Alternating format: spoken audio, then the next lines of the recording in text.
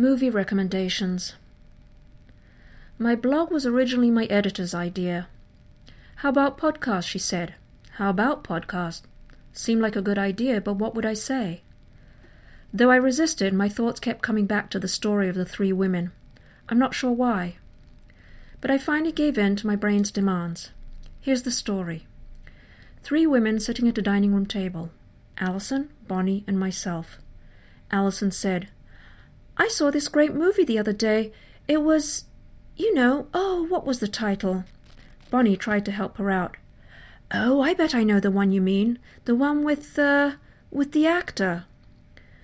I wanted to join in on the conversation, but had been out of commission for a month.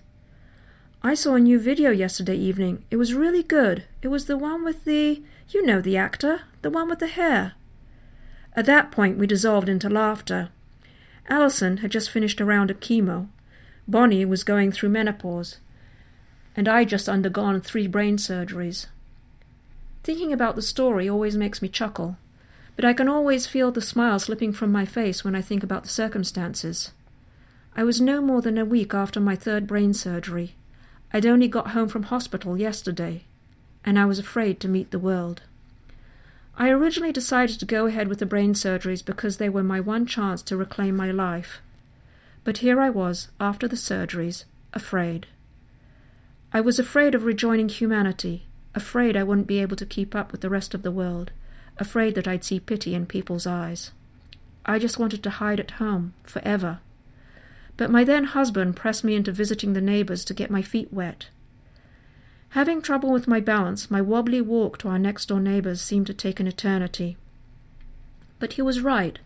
Once I got there, I saw no pity, only empathy and friendship.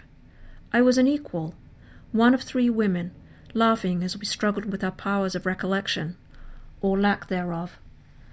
I was disappointed when it was time to say goodbye to Allison and Bonnie. The walk back seemed so much shorter than the walk there. With Bonnie supporting me on one side and Allison on the other, we laughed all the way. Now the bloody brain is not constantly in my face. I found my place in the world, and claimed it. Now the funny and the sad are no longer centered about the bloody brain. They're about people and movies, life, and the bloody brain.